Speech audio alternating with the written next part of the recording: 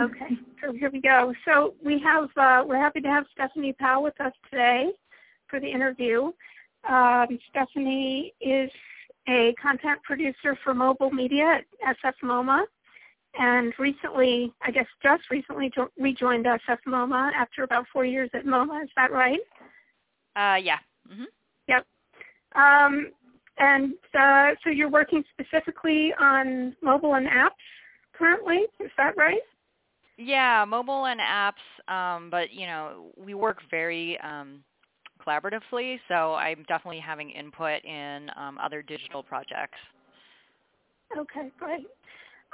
Well, we've all had a look at your LinkedIn profile, and we've seen that you've worked back and forth between both the education departments and digital departments at both MoMA and SFMOMA over the last 10 years or so.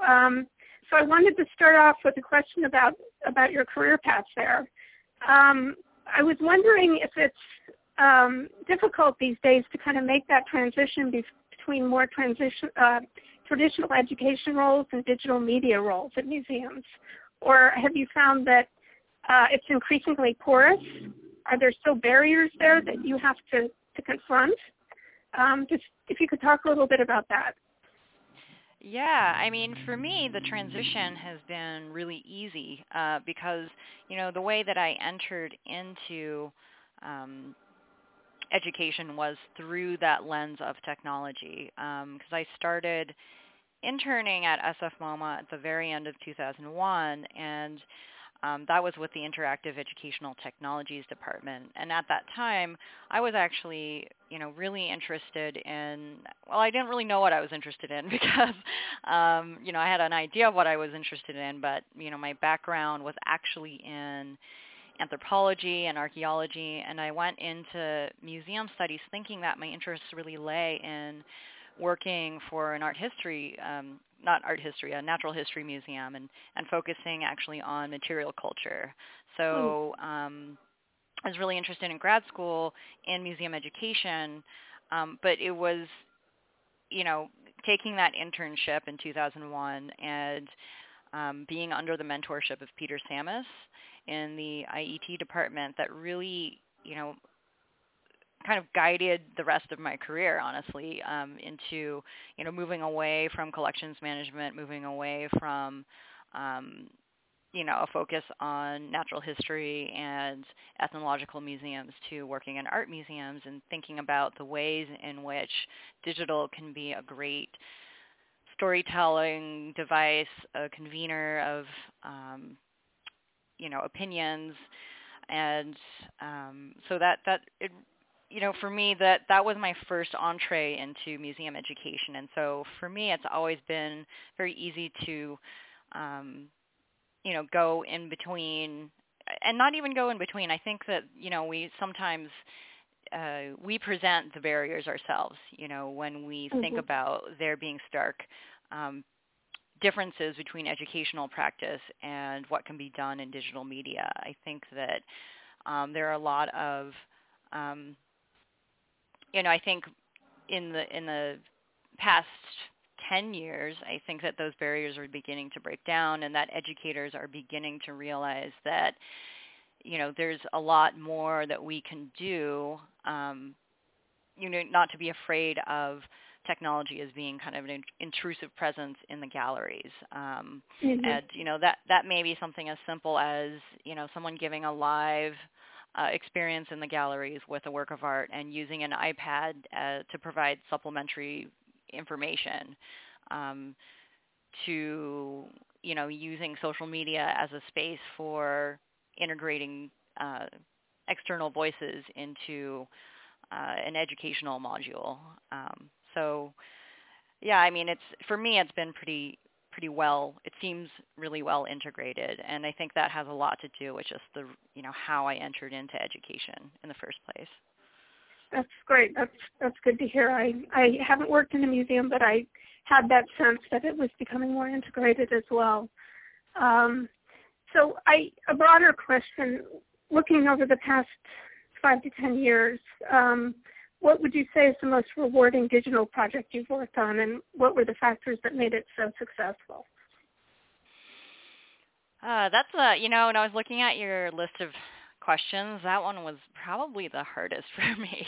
Really? Wow. Yeah, because I find there are rewards to every single one of them, and I'm not just saying that to be diplomatic. I'm saying that because every single project that I've worked on has been a completely different journey and has come with its own roadblocks and its own kind of challenges and then its own rewards at the end. And so I guess, the most rewarding digital project that I'm working on is the one that is the most recent one that I'm working on in some ways, But I guess if I had to kind of, right now I've only been back at SFMOMA for, a couple months now. And so I guess the most recent completed project would be, large-scale digital project would be MoMA Audio Plus. Mm-hmm.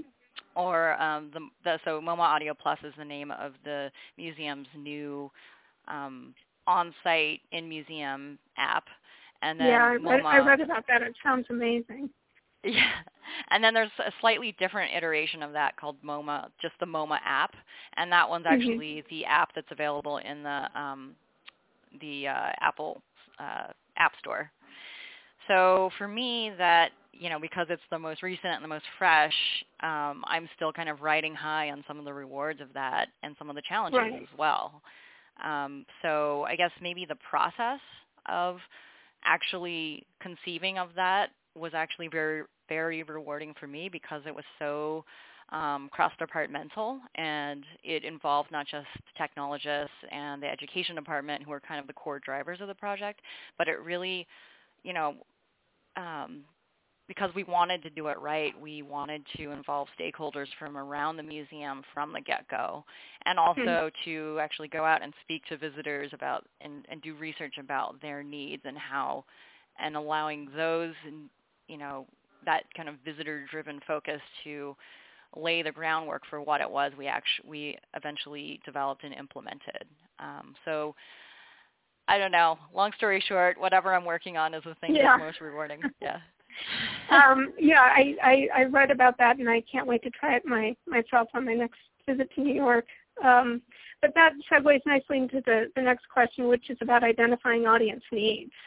In the process of developing the MoMA Audio Plus, how did you go about, did you come up with user profiles, or did you use different methods to try to determine your key audiences? Yeah. Well, I think that, as I was kind of saying before, I think it's really imperative to actually just go out and speak with your targeted audiences. And, that's not just for, digital projects, but for any project, whether you're consulting with, a group of blind or partially sighted visitors, as MoMA did when they were developing their visual descriptions audio tour, or whether you're interviewing people, you're writing labels for an exhibition, and so the first thing you do is you go out into the galleries and you interview people about their questions, their burning questions about that particular artwork, or questions about, visiting a museum. And those are things that, are simple interventions that you can do to inform, user interface design or content development across a wide range of projects. And I think also internally it's really important that the core project leads gathers support and participation from many departments from the get-go, and not just curatorial, but also people who work in operations, people who are in charge of the infrastructure that you'll need to actually implement the project successfully, people from visitor services who have a really frontline view of the challenges that visitors have when they walk through the threshold of our museums, and security and development and finance. And these are all people who were very key core consulting members of the group that developed the MoMA Audio app. And also moving forward at SFMOMA, we're going to have a similar kind of governance structure involving people from around the museum who have expertise to share on all these different areas that we're, that we, our team may not be equipped to have, that right perspective. And I guess, so, but at MoMA, I'm just thinking, about our process for developing the functionality and features of the app, and it was really visitor stories. And I guess I can explain that a little bit more. I was co-leader of a content-focused subgroup along with Sarah Bodenson, who's Director of Interpretation and Research, and we led a series of workshops and meetings with people from around the museum who worked in all the different areas that I kind of mentioned earlier to help us envision what the future of mobile interpretation might be at MoMA. So in one workshop, we convened all these stakeholders to take part in an agile brainstorming exercise where every participant was randomly assigned a visitor persona. I think we had maybe 6 of them outlined. And we asked each of them to write one visitor story or a scenario that kind of helped articulate what that persona might want to achieve within the mobile space. So the stories, took the structure of, as a whatever the persona is, I can perform a certain task so I can achieve a certain goal. Mm-hmm. And these stories really helped us to define the initial scaffolding of the content and the functionalities and the features of the app. And those were then kind of funneled into wireframes for the actual development of, or the actual user interface and features of the app. Hmm. So. And these were staff members from different departments? These writing were staff the visitor members. Stories? Yeah, from different departments who had, different points of view. Obviously, they had their own, agendas coming in of the experiences that they want to highlight through these features, and also, this was only one part of the research. We also, had a whole, had done a series of interviews with visitors and done a survey of mobile use in the galleries, and kind of using all of these points of information to sort of triangulate and get to a core set of features and a core user experience. So, yeah. That's right. And how, I think, when did you launch this? Was it about a year ago? Yeah, it was actually, when was it? It was actually longer ago than that. Oh my gosh, it's all blurring together. I think it was July 4th, 2012 or something. And have you found that your user personas have panned out? I mean, does it seem to match the way people are using it? Well, yeah, I mean, so the way the user personas are helpful is that it helps you to put a kind of face to this generalized audience, because the fact is we use these user personas to kind of help hone in and focus our thinking, if we have a name and a face attached to these stories. But, with the idea that if we design for these, 6 personas, that will create something that is, better and more useful for everybody who uses the app, because it is a general audience app. And so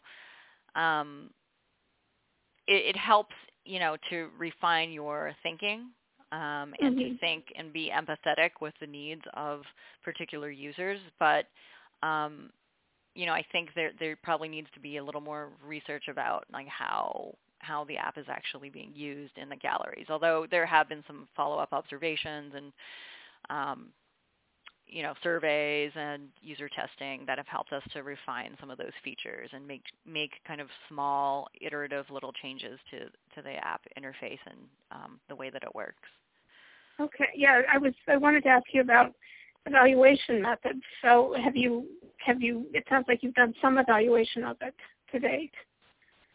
Yeah. I mean, I think as a whole, evaluation is really key to rethinking the way that we do things in general, and to test out new ideas in any platform, whether it's analog or digital. I think when we work in big institutions,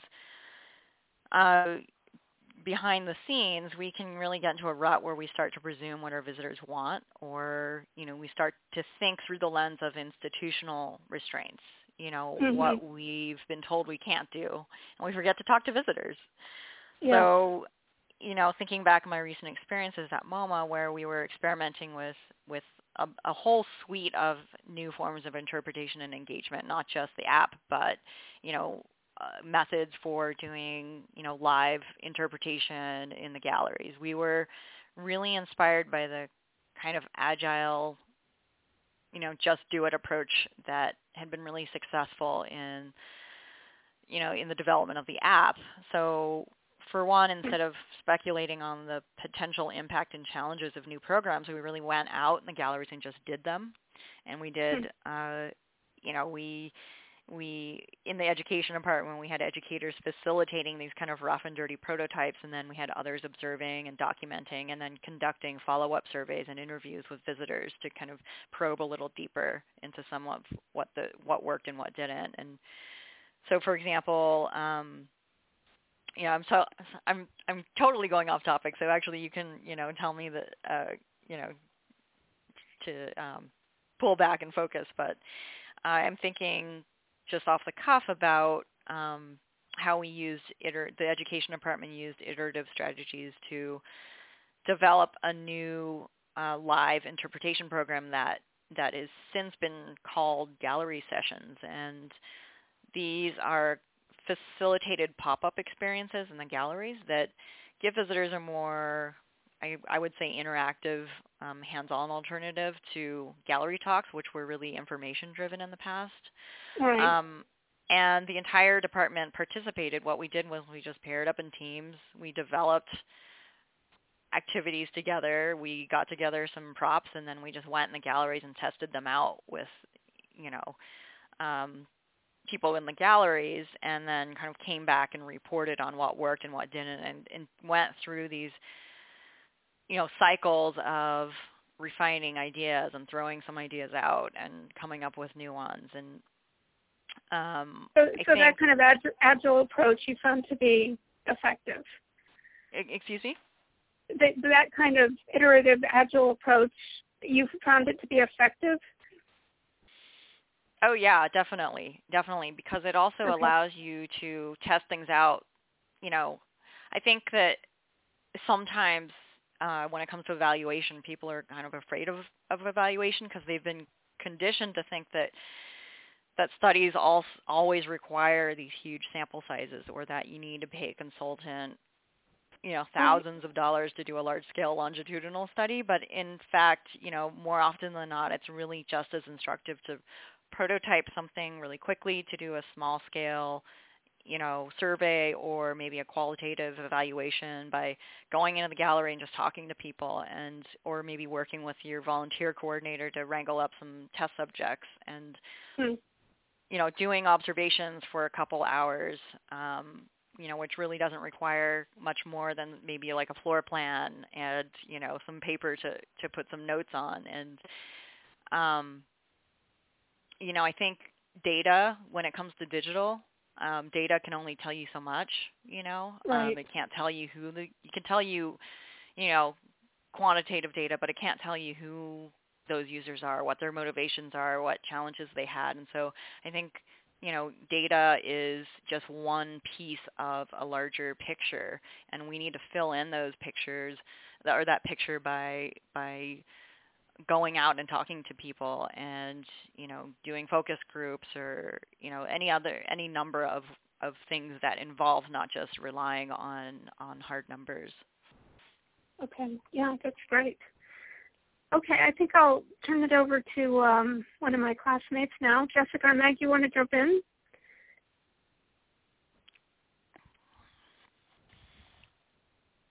They may have. Do you have your phones on mute? I just unmuted mine, sorry. Okay. Go ahead. This is Meg. Hi. I just want to switch focus for just a minute here. We were going to ask how things are going at SFMOMA because you're in kind of a unique situation where the museum is under renovation right now. So Yeah. what kind of challenges and opportunities has that presented to you as a content producer? Yeah. Well, yeah, I mean, I think the obvious challenge is that there's no building and, in our artwork, for safety reasons is being stored off-site somewhere that is, our staff are divided right now between 3 different campuses, 2 in San Francisco and then 1, a little south of San Francisco. And, so that organizationally, I think that has, presented a little bit of a challenge for logistics around meetings and communication between people. But I think that, technology has been really helpful. There's a shuttle that allows you to visit all 3 campuses, but there's also, we're able to use video conferencing and other ways to kind of mitigate the separation of the staff. And, another challenge is also, not having a physical space for us to do, testing of,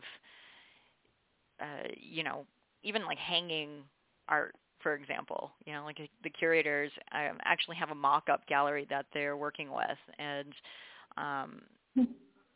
they're in the same. The mock-up gallery is in the same facility as the art storage, and so a lot of the curating is actually being done through this mock-up gallery where, they'll choose a section of, like the second floor or something and come up with a checklist and then hang things. And that's kind of an interesting workaround, I think. But I think for those of us who aren't working in curatorial, it's also, challenging to not have a space where we can, test out, or a permanent space where we can test out new technologies or do, testing with visitors. But, I think it's also, more so than a challenge, I think it's been a real opportunity to really rethink the way that things have been done. I mean, I think that,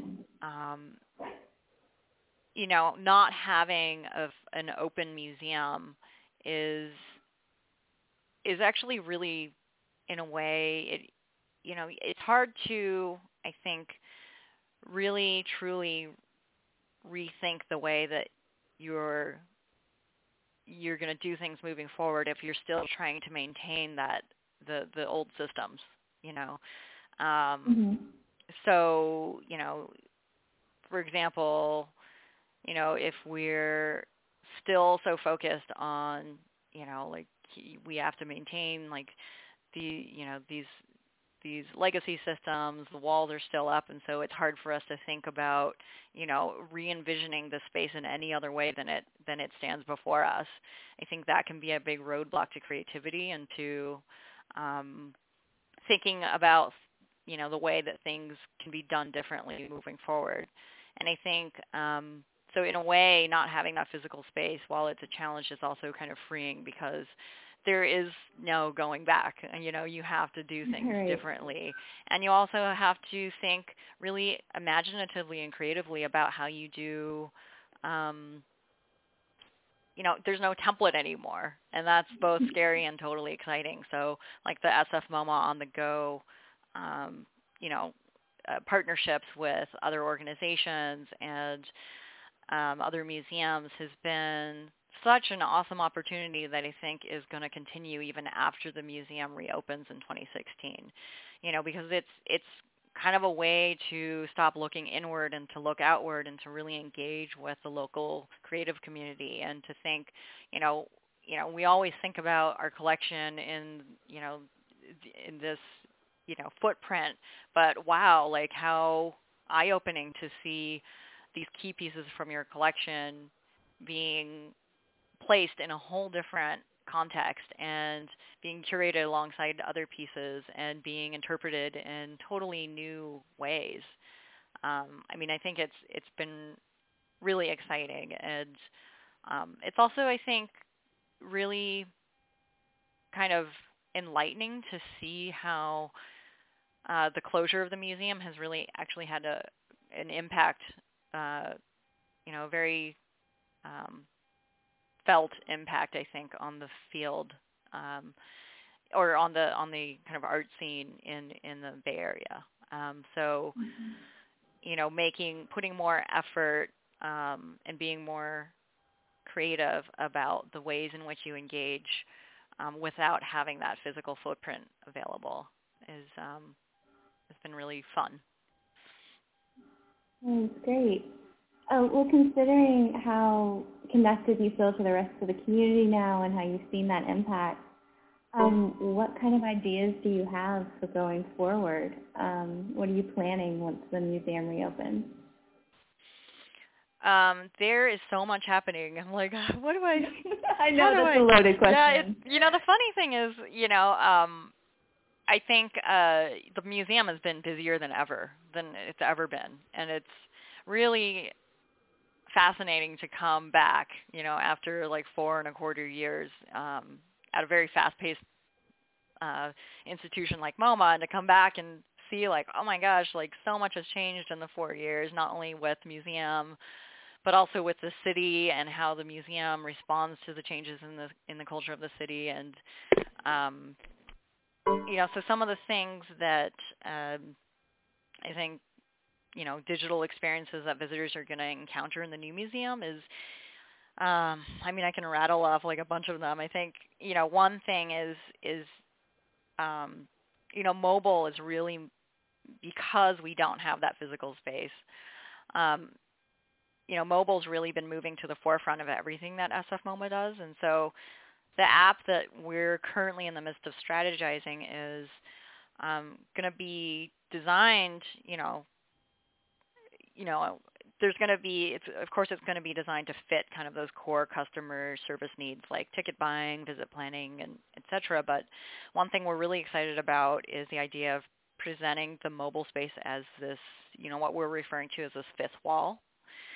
So a space for experimentation that's just as compelling and provocative as what goes on in the traditional four walls of the museum. So we're working towards a goal of engaging the Bay Area creative community to create content that's kind of a departure from the traditional audio guide model. So, continuing to focus on these kind of random access, short form,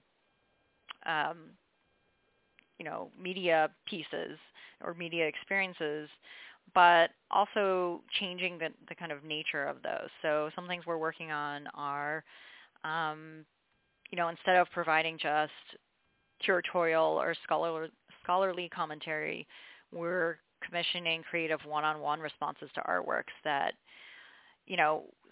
sometimes may take the form of a response, but sometimes may take the form of original artwork or a piece, creative work themselves, like a musical composition or a poem or a piece of writing. And, in a way that's a process of us letting go of control, and because we reach out to these people, but we can't really, guide them or control what they eventually come up with. So using mobile as kind of itself a kind of space for curating and commissioning new creative works, and then thinking outside of art history to asking, people from different fields or areas like actors or athletes or filmmakers and politicians. And I guess another thing we're thinking about is, we're thinking of delivering all of this new we're also thinking of games.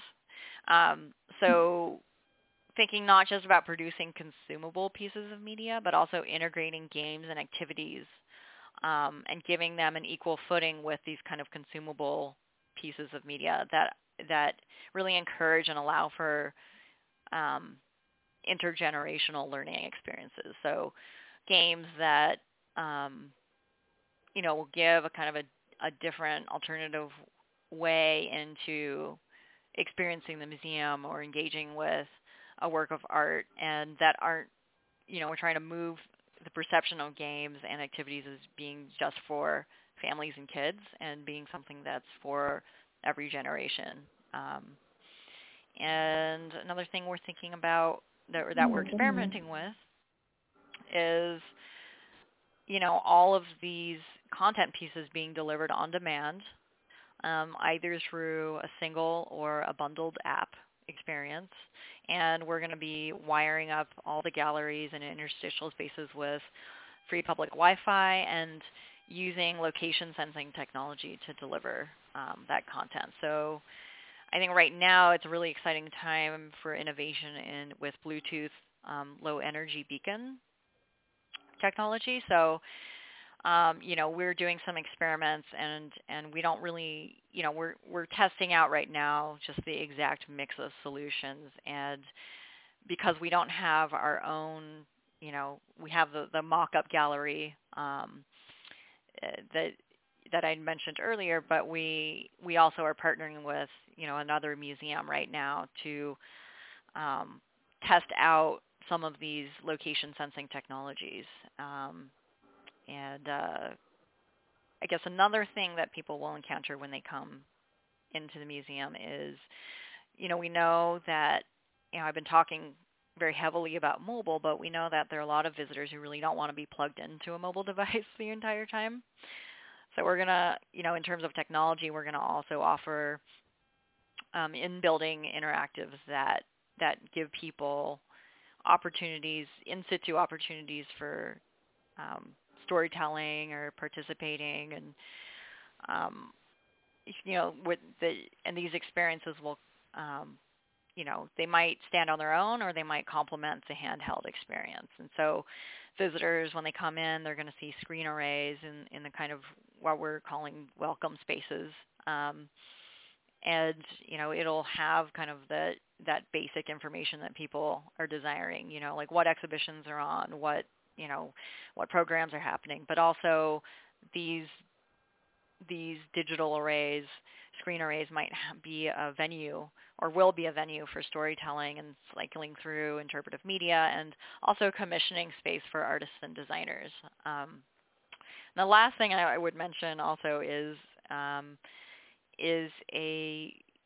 when the museum opens in 2016, it's actually going to be home of a new center for photography, which is actually going to end up being the largest exhibition space for photography at any art museum in the U.S.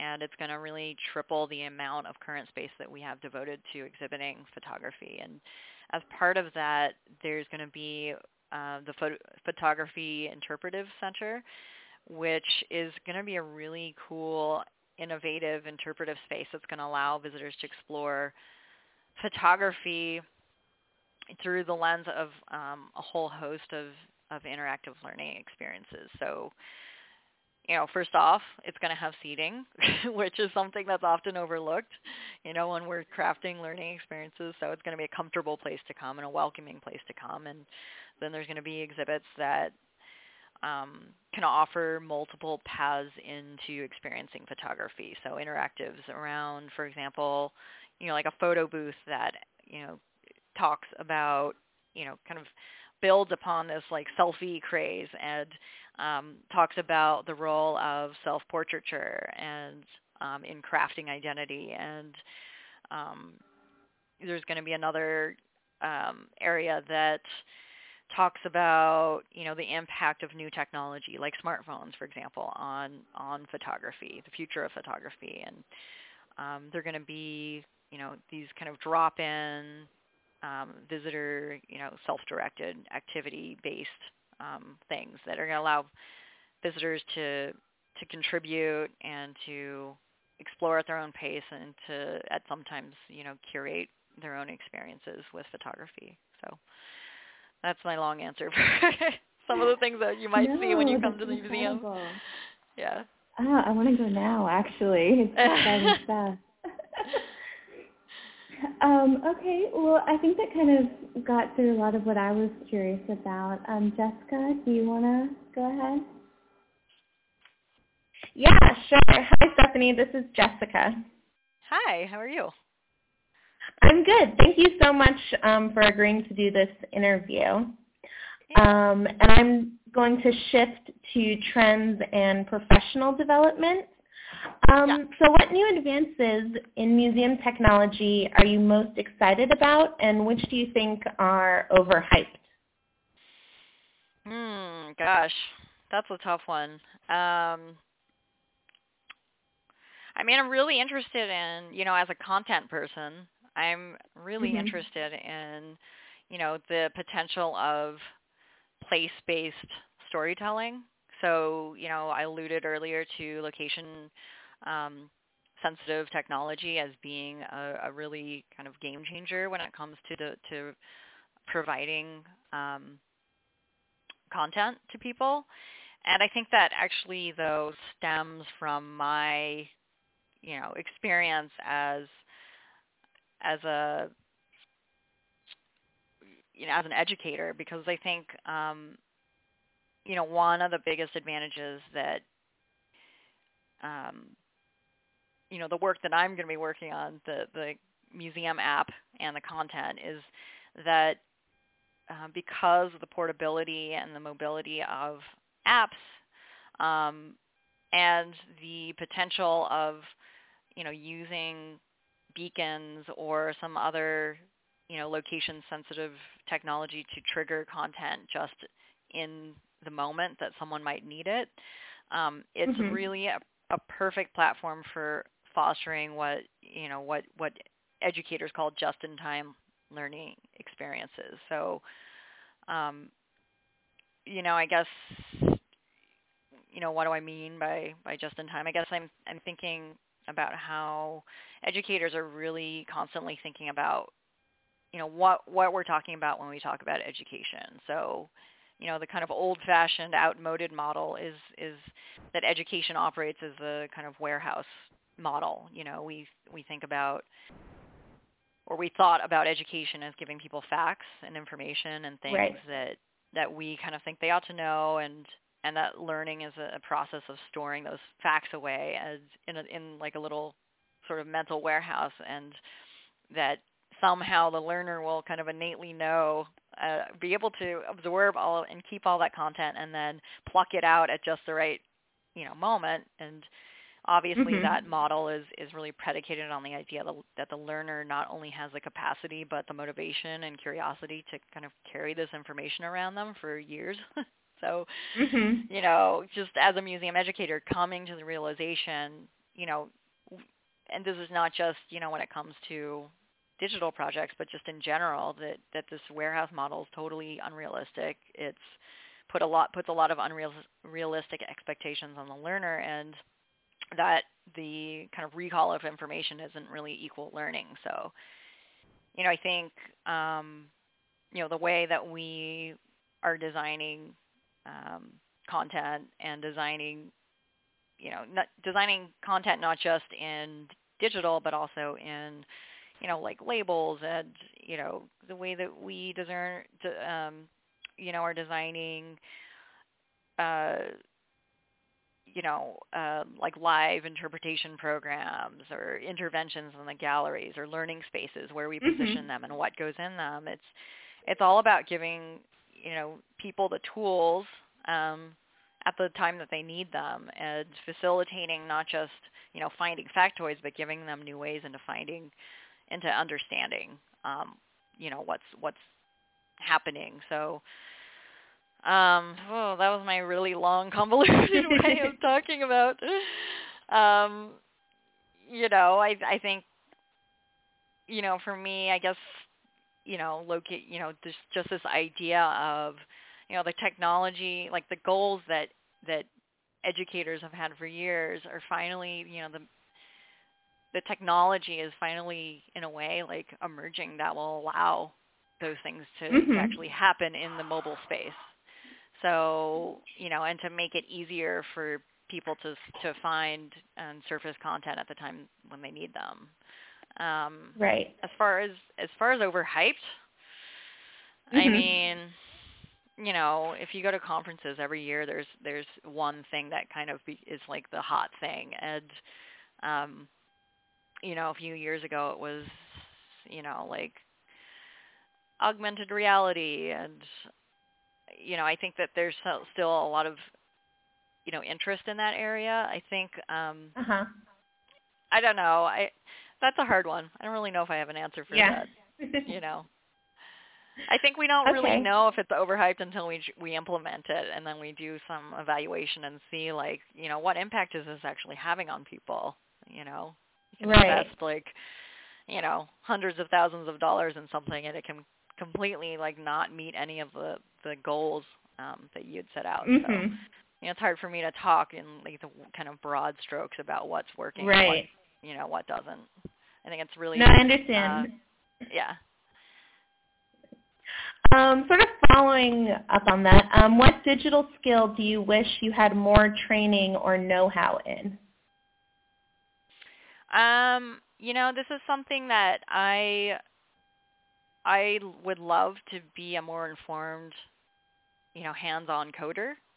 I've taken, you know, I know HTML. I've taken like intro to, you know, CSS, and you know, I'm around like developer people all the time, so I have kind of a conceptual understanding. But I'd love to be able to, you know, to actually do these things firsthand. And so there's a few groups, like meetup groups, like Girls Who Code, and I can't remember the names of some of them, but Girls Who Code is one group that I've kind of been involved with to learn some of these skills. But I don't know, I'm just a tinkerer and like a curious person in general, so I'm always like, there's always something that I want to get my hands on. Right.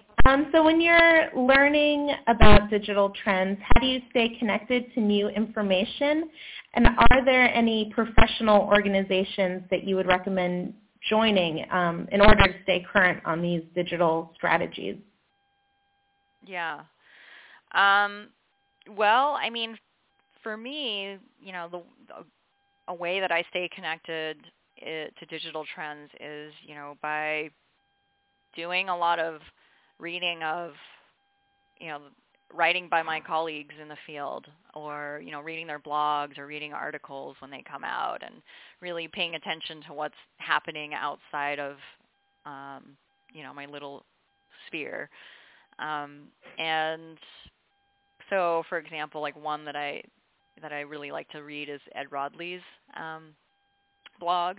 I think he's really just a great, you know, mix of digital technologist with someone who's just really engaged with, you know, learning in general, and I guess professional organizations, you know, conferences. I would highly recommend, like, you know, if you could scrape together the money to go to a conference. I think that is just, you know, those conferences are always a highlight for me. You know, in the years that I'm able to go, because it's just like you're not going to have a chance to, you know, it's more than about like seeing the presentations of your, you know, by your colleagues. It's also those conversations that happen in between sessions, you know, like having dinner with somebody and finding out about, you know, the challenges that they're having with this project or that project, and how in a lot of ways there's a ton of overlap between the challenges we're all facing. And so kind of just hearing in a, you know, very casual setting about, you know, that we're all facing the same challenges, and knowing that, you know, learning that maybe, you know, one person has tried this thing, and, you know, so maybe that's something that you should try in your organization. I don't know. Right. Well, that was great. My last question is, currently, do you see the digital presence of museums being intertwined with physical museums, or as separate entities? And how do you think this will evolve in the future? Okay. I mean, I think that the kind of ubiquity of mobile technologies is something that, the ownership of mobile devices is something that, cuts across economic and class lines. That's something that, we're coming to realize is, it's not just like the elite that can own mobile devices now. Now it's like everybody has them. And also the emergence, or I should actually probably say arrival of this generation of digital natives. It's really mapping a future where it's no longer feasible for museums to be one thing in the digital space and another in the physical space. I think increasingly digital is the first encounter that people have with a museum, and whether they're pre-planning or researching or just kind of by chance coming across some digital museum content while they're doing an online search. And I think so at this point, it really makes no sense for us to think about digital or mobile in isolation from the physical experience of the galleries. And so I think, I don't know, organizationally, I'm just thinking about, how that's being reflected in the structure of digital teams. I think there's a trend right now. I think in the past, digital teams have been treated as these kind of specialized units working, in the basement, doing their own thing that's separate from the rest of the museum. But I think now, you see, these kind of interdisciplinary cross-trained teams that are made up not just of technologists and developers and IT people, but also educators, publishers, content people, designers who have expertise in all these different fields and are in the room from the get-go at the beginning of every project. So I'm just thinking about, from my personal experience at SFMOMA, the evolution of the interactive educational technologies team, I think, is really indicative of this trend, because when I started in 2001 as an intern, it was this kind of small, agile little niche group within education because no one really knew where else to put it. And, and over time it's kind of branched more widely to be this seed for this overall change in, interpretive practice moving forward. So it became kind of the interpretive planning entity, and then now it's been renamed Interpretive Media, and it's been folded in as one hub or one spoke in this new division called Content Strategy and Digital Engagement, which is made up of, Interpretive Media, which is my team, and then web and digital, publications, community engagement, and then graphic design, all in this one kind of interdisciplinary umbrella, I guess. So, right. I guess that's kind of the trend that I see emerging right now in the past couple of years.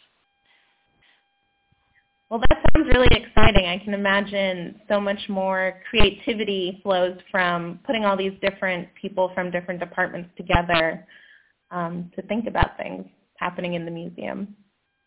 Yeah, and I think it's good to have, because some of those teams are more attuned to what's happening in the physical space, and some people are more attuned to new technologies coming out. So it's good to have this multifaceted group together under one division. Right. Okay.